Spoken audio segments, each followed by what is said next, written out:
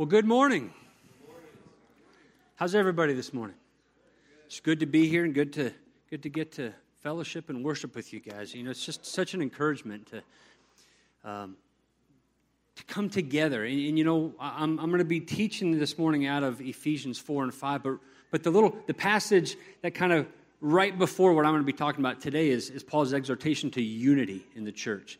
And I don't think there's a better picture of unity in the church than to be listening to all these voices come together in song that praise God. So thank you for being here to do that, because you being here not only honors God, but uplifts all of us here. So thank you for that. For those of you who don't know me, my name is Ben Keller.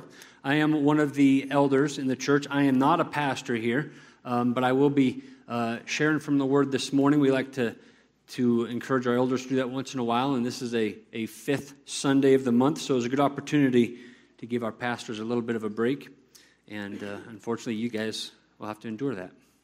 All right. Real quick, the Eat Up, Catch Up, Pray Up, that's going to be going on today at 11 o'clock. So if you're unfamiliar, what that is, it's an opportunity to come together in fellowship. We're gonna break bread together. We're gonna eat together.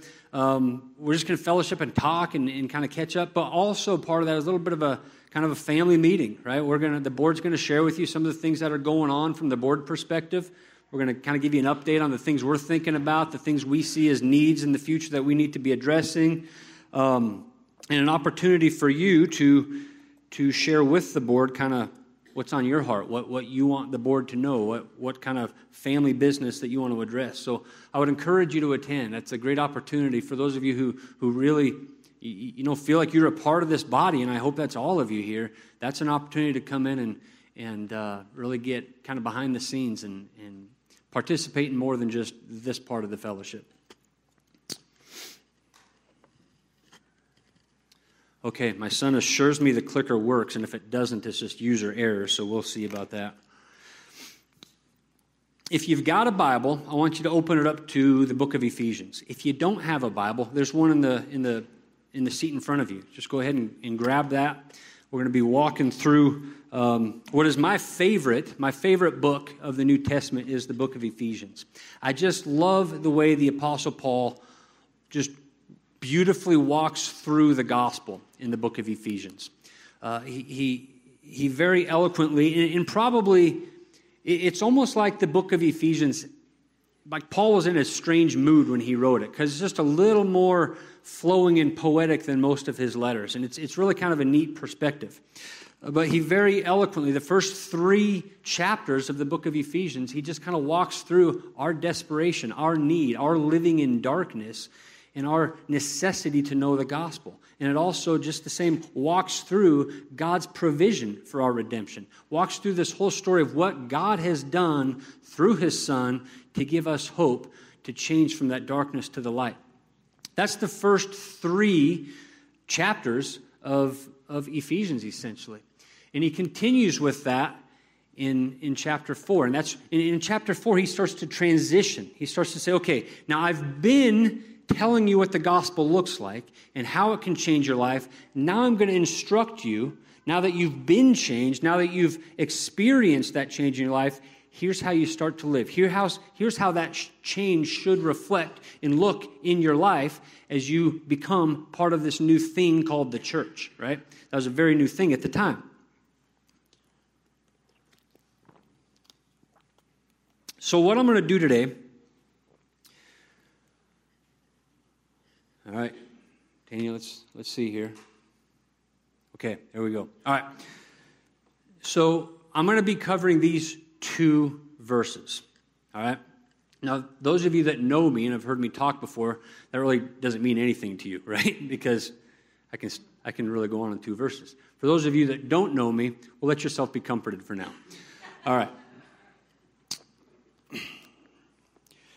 Troy told me that I'm on a word count this week. I'm fine with that, Troy. I'll let you know when I'm ready for you to start counting. All right, Ephesians. What's that? I said I'll let you know when I'm ready for you to start counting.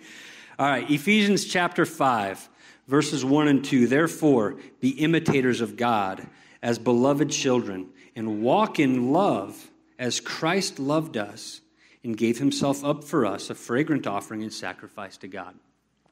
So that's it. That's the whole passage we're going to cover today, right? But it's going to require some other passages to help us understand this passage, all right? One of the things that's difficult for me is when I do get to share, I get to share like one Sunday in a row, right? So I've got to pick a passage that I can fit into one Sunday. Now the problem is there's not that many passages that are super short. So in order for me to understand Ephesians 5, well, I got to look at Ephesians 4, right? Because Ephesians 4 helps me understand 5. But in order to understand 4, I got to understand 3. In order to understand 3, I got to understand 2. So the problem is I got this whole book in my head that I'm trying to condense here for you. But what I want us to understand in this is Ephesians 5, verses 1 and 2 is really a segue. And it might actually belong better at the end. No one asked me when they recopied the Bible, but I think it actually belongs better at the end of chapter 4 rather than the beginning of 5. So what I want to do today is I want to walk through, I want to pick this apart a little bit. And we're going to go back to 4 and look at how 4 informs us. We're also going to look at some other scripture and see how it's informed also. So let's just focus on this for right now. So it starts with therefore, right? Whenever you see that therefore, it matters. But what the therefore is telling you is you should have been paying attention to what was before this, right? And so that's why we're going to go back and look at 4 in a little bit. Be imitators of God. So that's our first instruction, be imitators of God. So now we're going to have to understand, well, what is God? Who is God? How do I imitate that? So we're going to look at that today. Be imitators of God as beloved children. So that's our role. That's our identity as beloved children. So we're going to look at this through the lens of our identity as God's beloved children. The fourth thing in here is we're going to walk in love. Well, that's a good instruction, but it's not quite enough of an instruction for our corrupt hearts, right? Because in our corrupt hearts, we want to distort what love is and make up our own rules for what it looks like to walk in love.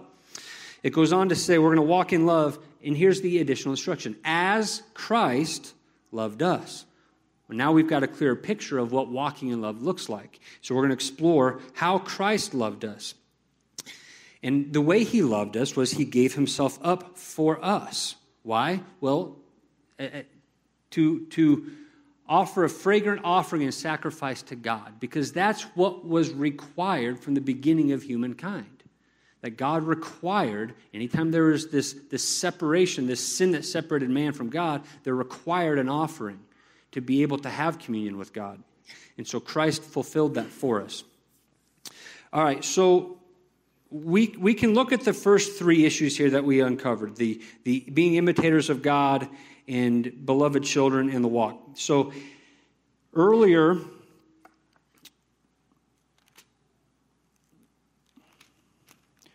we see in Ephesians chapter 1, blessed be the God, this is chapter 1, verse 3, blessed be the God and Father of our Lord Jesus Christ, who has blessed us in Christ. This is Paul describing God. Blessed be the God and Father of our Lord Jesus Christ, who has blessed us in Christ with every spiritual blessing in the heavenly places, even as he chose us in him before the foundation of the world, that we should be holy and blameless before him. In love, he predestined us for adoption to himself as sons through Jesus Christ, according to the purpose of his will, to the praise of his glorious grace, with which he has blessed us in the beloved. That's Jesus. In him we have redemption through his blood, the forgiveness of our trespasses, according to the riches of his grace, which he lavished upon us in all wisdom and insight, making known to us the mystery of his will, according to his purpose, which he set forth in Christ as a plan for the fullness of time, to unite all things in him, things in heaven and things on earth. So what Paul is saying here is God, in his love, has lavished upon us, has desired for us to be a part of his perfect plan. That's the God that has this kind of love that we're to imitate. Okay? So we start with that. As beloved children, in Ephesians chapter 3. So we're going to jump around here in Ephesians because I told you the whole book informs what we're talking about today. So in Ephesians chapter 3, verse 6, Paul says, "The mystery is this, that the Gentiles are fellow heirs, members of the same body and partakers of the promise in Christ Jesus." You see a theme throughout Paul's writings in the New Testament that we are all heirs. We all become adopted children of God. That makes us brothers to Jesus, right? In a sense. So we, whether Jews or he's saying here, even the Gentiles, all become heirs of God. So that's our identity as beloved children. Now we talk about identity a lot. Our small group talks about identity a lot. You all in this room have a lot of characteristics about you. I've got a lot of characteristics about me, right?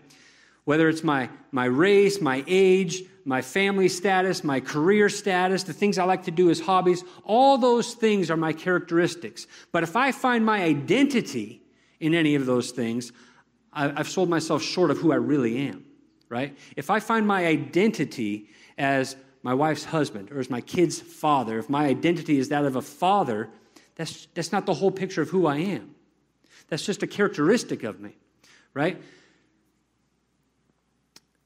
My identity is I'm a beloved child of God.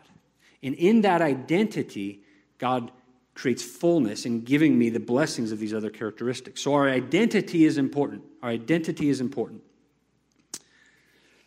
And we walk in love. So now we have to understand what that looks like to walk in love.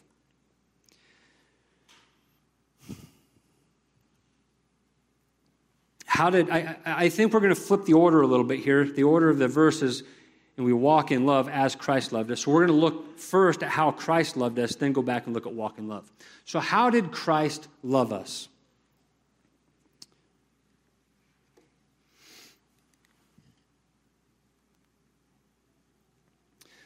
So again, if you've got your Bible, this is a good one to bookmark in here. This John 15, 12 through 14. "This is my commandment." This is Jesus speaking to his disciples. "That you love one another as I have loved you. Greater love has no one than this, that someone lay down his life for his friend. You're my friends if you do what I command you." So Jesus is telling them, here's a picture of love. Here's a picture of the ultimate kind of love, that someone would lay down their life for their friends. Well, Jesus was leaving something out of this because later on, these other passages I have up there, Romans 5, 7 through 8, and 1 John 3, 16.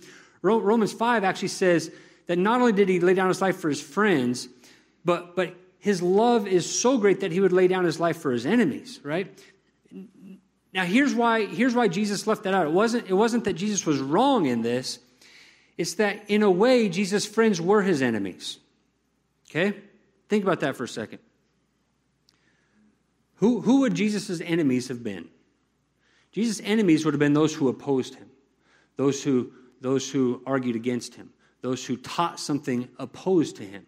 But man, I got to think that his enemies might also be those responsible for his death in a way, right?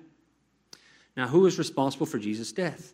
Why was Jesus sent to earth to die at all? Jesus was sent as a propitiation for mankind's sins. Now, who is responsible for mankind's sins? Well, all of us, right? Because we've all chosen that path to some degree or another, even Jesus' friends. So it's even the sin of Jesus' friends that required Jesus' sacrifice and death. So Jesus loved them so much that he's looking at these guys, and he's looking at Peter, and he knows what's going on in Peter's life. He knows that Peter, as much as Peter loves him with all he can humanly muster, is going to fail him. He knows that. He knows that even John, who loves him dearly, has sinned in his life. And even John deserves this death that Jesus is going to go do for him. Jesus doesn't hold this against these guys. These guys are his friends as he identifies. But as Paul is teaching about this later, all of us, whether his friends or not, all of us, in essence, are separated from him because of our sins and because of our own choices and actions, put him on the cross. See, that's how great Jesus' love is. He knows that. He knows that about us. He knows that about Peter and John and James and Matthew, all these guys that are close to him. He knows who they are to him. He knows that they are separated from him eternally because of their sin. And because of them and their choices, he's got to go hang on this cross. But he does it anyway. That's his love. But it's even more than this. I mean, we see this ultimate picture in that he gave himself up for all people by dying on the cross, by going through this sacrificial system. He became that sacrifice. There's not a greater picture of his love, but we see a more illustration of his love in the way he lived. I love the way he responds to sinners throughout his ministry. I love the way that Jesus talks to the woman at the well in John 4, where he knows she's in sin. She knows she's in sin. He doesn't beat around the bush. He just gets right at it, but he does it gently. I mean, he's not harsh with her, but he's direct with her. He's blunt with her. He calls her out on her sin, but he gives her hope in that. He comes right to her and loves her in a way that he knows she'll respond. Jesus forgives the adulterous woman. You stay on that slide. Jesus forgives the adulterous woman. In this, I don't think there's a more beautiful picture of Jesus' love than the way he responds to this woman. So the Pharisees kind of set up this trap, and they grab this woman who is caught in the act of adultery. Of course, they just bring her, not the other person she was caught in the act of adultery with. And they bring this woman before Jesus. They say, she was caught in adultery. What's the law say to do? He said, well, the law says that she can be condemned for that. He said, I'll tell you what. How about if any of you here are free of sin, and not only this, but in the actual text, as I understand it, he's saying free of this particular sin. If you're free of this particular sin, go ahead and cast the first stone. And kind of in a succession of the older guys down to the younger guys, they start to just walk away. They start to leave. And here's this broken woman who's expecting to die at this point. She's here in the dirt, humiliated, embarrassed, and scared to death that she actually is about to die a brutally and painful death. Here she is in the dirt. All her accusers walk away. And Jesus gets down. And I can just picture him kneeling down, lifting up her chin, saying, where are your accusers? And they're gone. And he gives her this blessing. This I know you've sinned, but I forgive you. Now go and sin no more, right? So in that interaction with her, he does not condone her sin. He forgives, but then he tells her, go and sin no more. But you see, he does it in love. He meets her exactly where she needs to be met in order to respond to him. Now, he does not do the same with the Pharisees and scribes. He does not get down with the Pharisees and say, hey, look, guys, I know you've done some bad things, but you know what? Why don't you just go and not do those bad things? He doesn't have that approach with the Pharisees. That's not going to work with them. So he's harsh. He calls them a brood of vipers. It's like, man, you guys are sick. What is wrong with you guys? You're not doing it the way God created you to do this. He's harsh with them. Why? Because that's how they needed to hear him. He did it in a way that would honor God. He communicated with the woman at the well in a way that would honor God. He communicated with the woman caught in adultery in a way that would honor God. You see, he approached these people in love, but his approach to them was not just out of love for them, but out of love for his Father.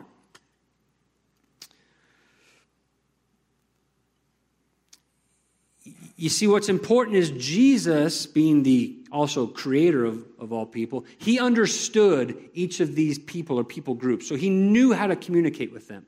I met with a couple this past week who came to see me because they were going through some difficult times and were talking about getting a divorce. And the wife, she wanted a divorce. The husband didn't want a divorce. And he was frustrated because all he wanted from her was just give me a list of the things I'm doing wrong and I'll fix those things, right? That's all he wanted. He said, just tell me what it is. I don't understand. Whatever I'm doing wrong, tell me. I'll stop doing that thing or start doing something you want me to do, and we'll be all better. Now, on paper, that looked all right, but that's not what she wanted. She didn't want to tell him what was bothering her. She wanted him to know what was bothering her. She wanted him to study her. She wanted him to get to know her in a way that he didn't have to ask. He could just read it. He could just tell it. He could just know by his relationship with her. And because he failed at doing that, she didn't want any part of this guy anymore. There wasn't a list of things she could give him that he could just fix. So he was focused on an arrangement that satisfied him, and he wanted to preserve that arrangement. She felt empty out of relationship. Jesus does not have to ask these people how he can respond to them to help them. He knows because he created them. And immediately he has this ability to understand how to relate to somebody because not only because he created, but also because he has this supreme ability to read people, right? Now, we don't necessarily have that, but we have that responsibility that when we communicate with people, we have to understand our audience. If we're in a relationship with somebody, it's so important to invest in that relationship in such a way that we understand what feeds the person we're in a relationship with, that we can know when something's wrong, we can know why something's wrong, we can know how to communicate with them, where they're at. We can't just assume they're going to hear like we communicate, all right?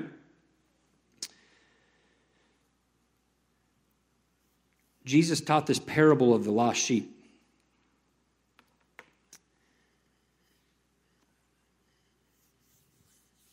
You can turn there if you want, but you don't have to. I'm going to give just a real quick recap. Jesus says, okay, there's in God's kingdom, if there's 100 sheep and one of them is astray, that shepherd is going to leave the 99 and go find that lost sheep. Now,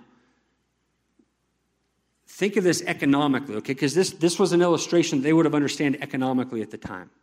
If you've got 100 sheep and you lose one, you're still going to pay your bills, okay? But if you go chasing after that one sheep and these 99 get scattered or lost or something happens to them, you're done. I mean, you can't pay the bills at that. You've lost your flock. What this picture is that it's not about preserving Jesus. It's not about him paying his bills or getting what's owed to him.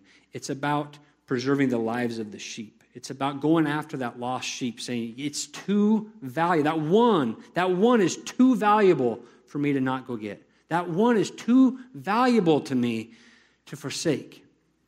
If there was just the one sheep, if it was just you that needed Jesus to come to the earth, to die on the cross, he would have done it. That's his love. He would have done that. You know, this passage has inspired a kind of a more recent contemporary Christian song called Reckless Love, and it's kind of created a little bit of controversy because it identifies God's love as reckless in the song and using this passage. And I don't know whether you like that term or not, but I, for one, love the song. I love the picture of the song because it's not saying that God's love is, in fact, reckless. It's saying that from our perspective as humans, it sure looks that way. God's love does not make sense to us. You can't love like God loves. You just can't on your own. You have boundaries to your love where you're only going to go so far. And at some point, you're going to turn into self-preservation mode. That's the way we as humans love. That's all we're capable of on our own. But not Jesus. Not Jesus. Jesus does not care the cost of his actions to save his people. He would go so far as to lay his life out on a cross. He would go that far. He can't go any further than that. He would die for the least. He would die for the greatest sinner. He would die for whoever has caused him the most pain. He would die for that person. That doesn't make sense to us. That just seems reckless to us because us, as humans, we're going to at some point say, hey, look, you've endured enough pain for that guy. He's gone. You need to cut your ties and let it go. That's what we say. That's how we live our lives, right? I mean, think about relationships. Some of you have been in that relationship where someone says, hey, you know what? You need to just cut your ties with that person. They're not worth saving at this point. You can't do anymore. And that sometimes that's true in the way we have to live our lives, but that informs the way we love here on earth. And that's not what Jesus does. Jesus says, no, there is no line where they've gone too far. I will always pursue my sheep. I will always pursue even one. That seems hazardous and reckless to us because eventually Jesus is going to get hurt in that process. And he says, I know. I know. and I'm still going to do it. So from our human economy, that looks reckless. Now, from God's economy, he says, no, it's not, because there's no price I'm not willing to pay. There's no price I'm not willing to pay for my sheep. That's Jesus' love. That's Jesus' love.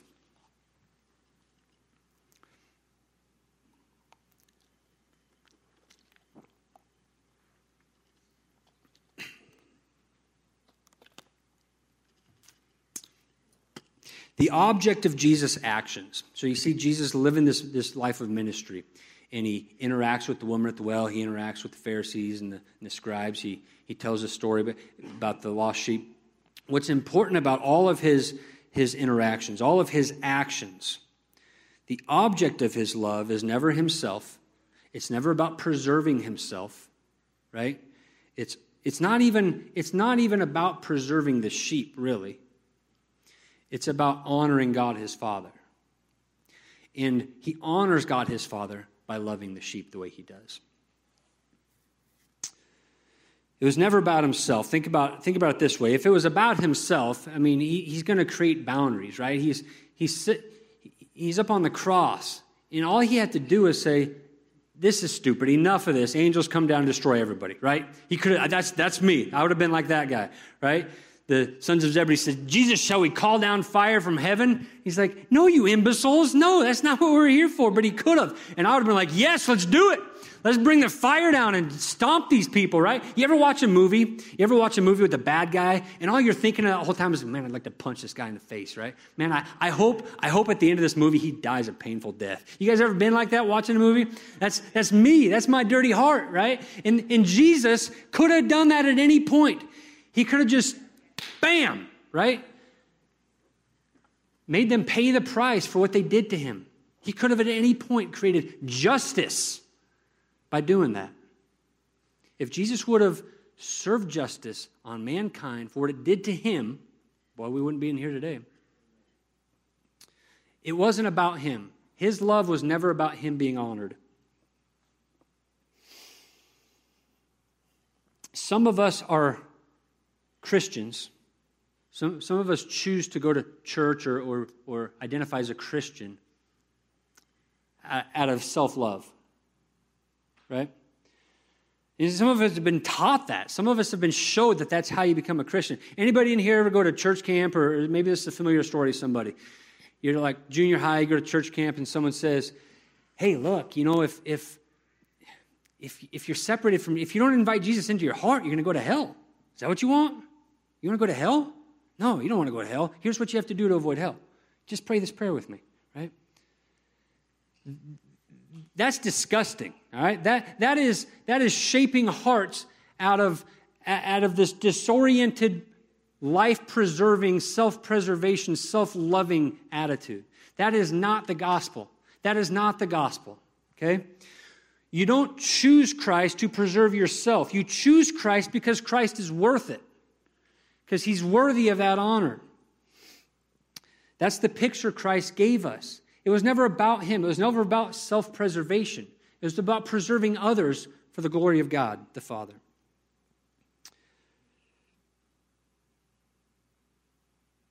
And maybe that self-preservation isn't just about why you choose to follow Christ. Maybe it's why you're just here. Maybe you say, "You know what, man, I've tried everything else in my life, and everything else has been a failure, so maybe I'll try this Christian thing. Maybe my life will go better for me if I try this," right? Got to be something better out there for me. Maybe you're here today because you just want to feel better about yourself. Maybe that's why you go to church. You feel like, man, this is what I ought to do. This is what I ought to do. Maybe people look around at me and say, there's a good person because he goes to church on Sunday morning. Again, that's self-loving.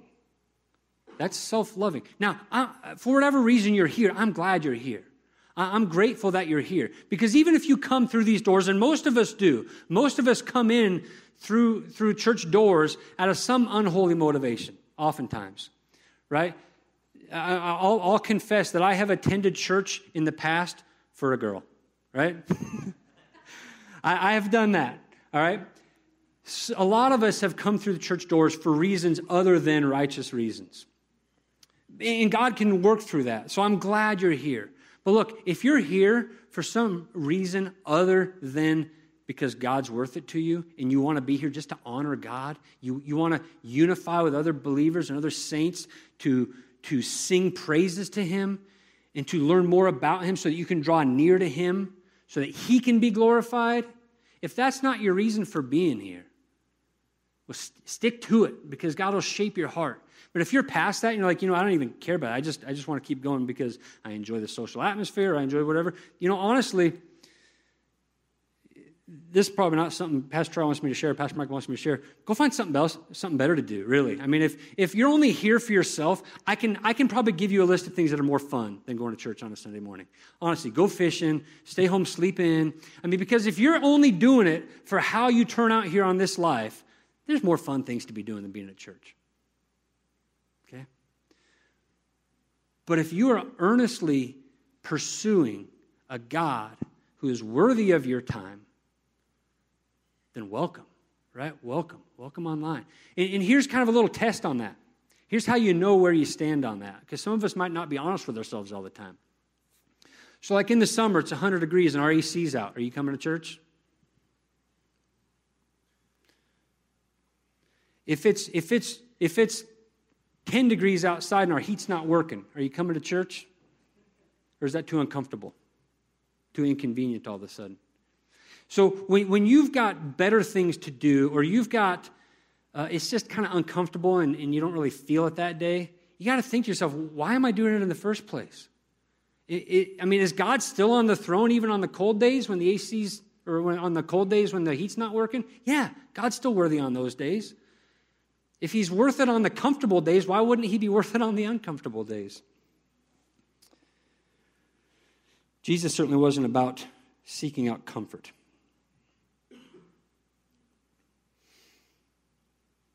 Even when Jesus was being inconvenienced by others, which was His entire life and ministry, He still persevered. He still persevered to give of Himself to others.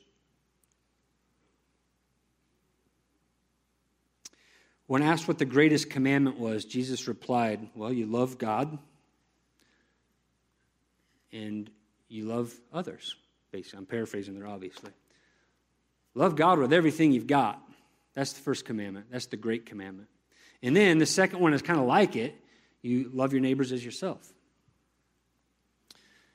So the second is like it because the second actually, when you do the second, you're actually doing the first. Right? So you love God with all you've got. And you can see clearly that was Jesus' whole motivation in life. He pursued God with all He had. And He did that by loving others as Himself. Later Jesus says in Matthew 25, He says, whatever you do for the least of these, you're doing for me. So He says, when you feed others that need to be fed, it's like you're feeding me. When you're helping others in need, it's like you're helping me. If you forsake those that are in need, it's like you're forsaking me. So the way we love others is a picture of how we love God.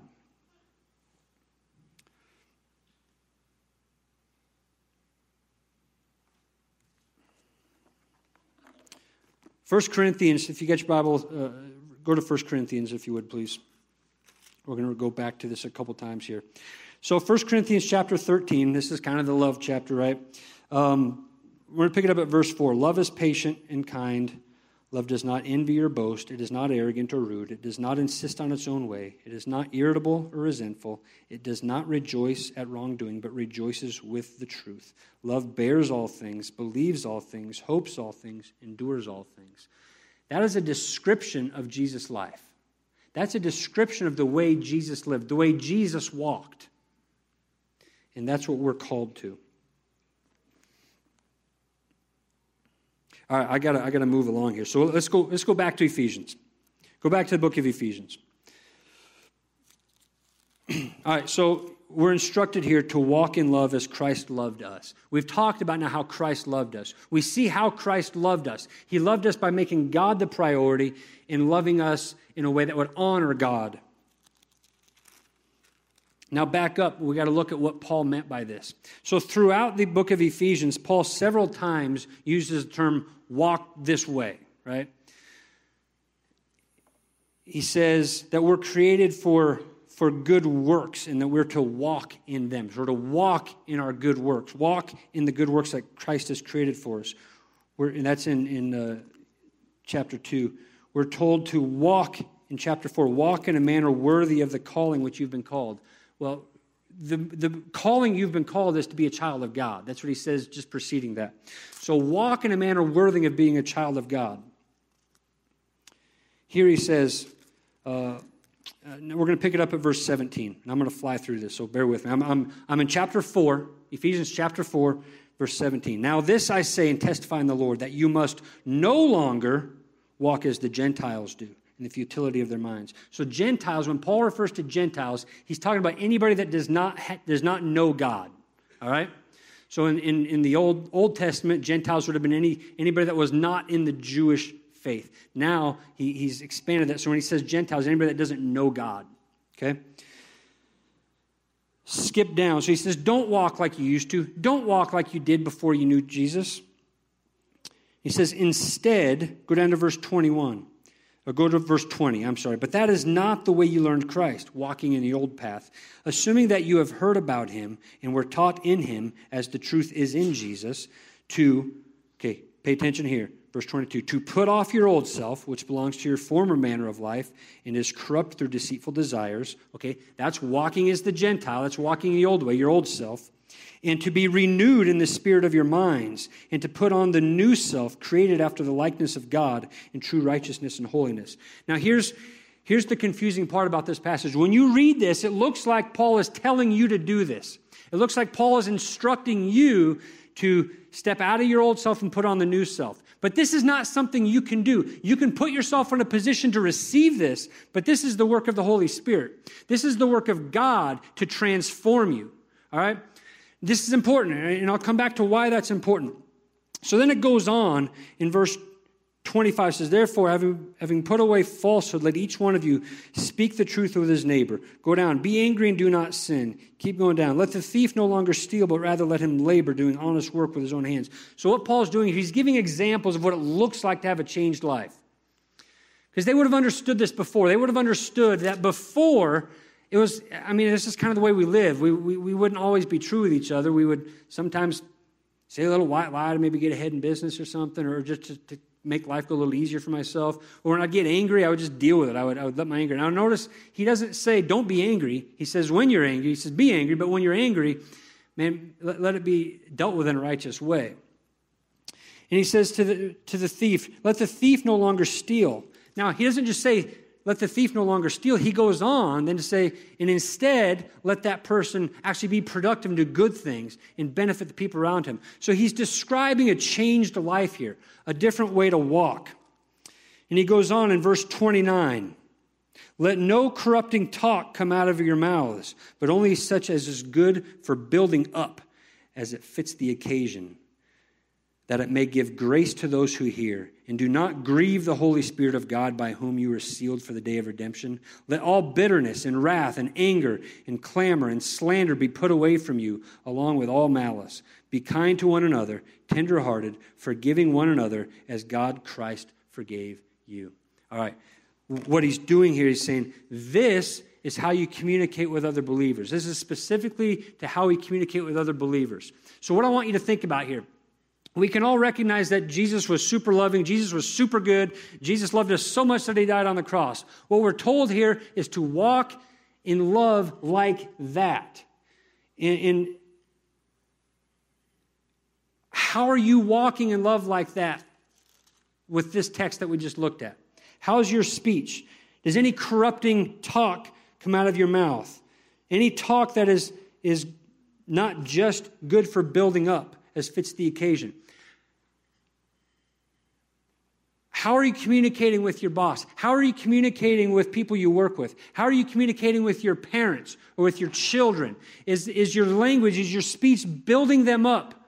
Or is it tearing someone down? Do you ever post things on Facebook that don't have any other effect other than embarrassing somebody, telling them they're wrong, or telling them you're right? That doesn't fit. That doesn't fit with what he's telling us here. That is not walking in love if you're doing anything other than what this is. Verse 30, and do not grieve the Holy Spirit of God. You see, the Holy Spirit has sealed us into this. The Holy Spirit has sealed us into this. Don't let our lives reflect something that's not who God sealed us to be. Let all bitterness and wrath and anger and clamor and slander be put away. Do you catch yourself ever talking in bitterness? Maybe it's not the things you say. Again, maybe it's the things maybe you say online or your attitude toward other people. Be kind to one another, tenderhearted, forgiving one another, as God in Christ forgave you. So again, it's that example. Look, Christ gave this to you. You guys remember the example that Christ taught about the guy who was in debt to somebody else for like 10 million gazillion dollars. It was like a lifetime of debt that it could never be repaid. He said, oh, come on, just give me another week to pay this back. And the guy says, you know what? You don't have another week because I'm just going to forgive the debt. You don't owe me anything anymore. It's like, what? Seriously? Like, I owe you a gazillion dollars. How can you do that? And the guy says, you don't owe me anything anymore. You're free. You're free. So then the guy walks out. He's just been freed of this huge debt. He walks out, and he sees a guy that owes him a Sprite, right?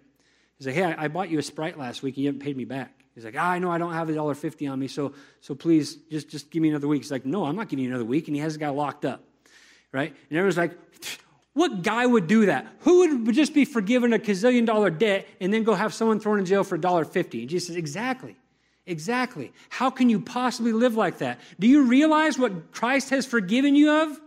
Do you realize the debt he has paid for you? Do you realize that? And then you turn around, walk out, and think of all the people you're talking bad about or talking bad to or resenting for the $1.50 they might owe you.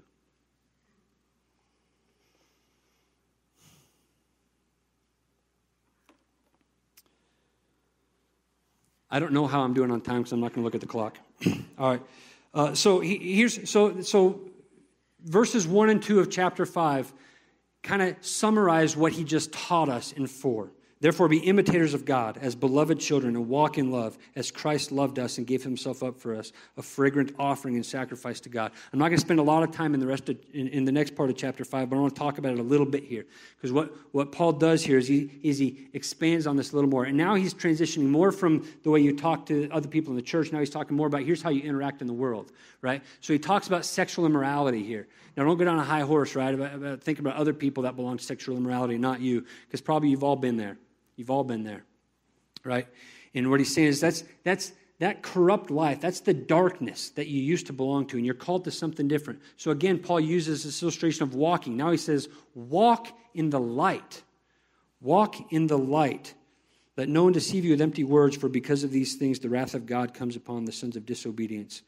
I'm in verse 7. Therefore, do not become partners with them, for at one time you were darkness, but now you are light in the world. Walk as children of light and try to discern what is pleasing to the Lord. So again, he's saying, walk like Jesus walked. Walk like this beam of light in a dark world. For what purpose?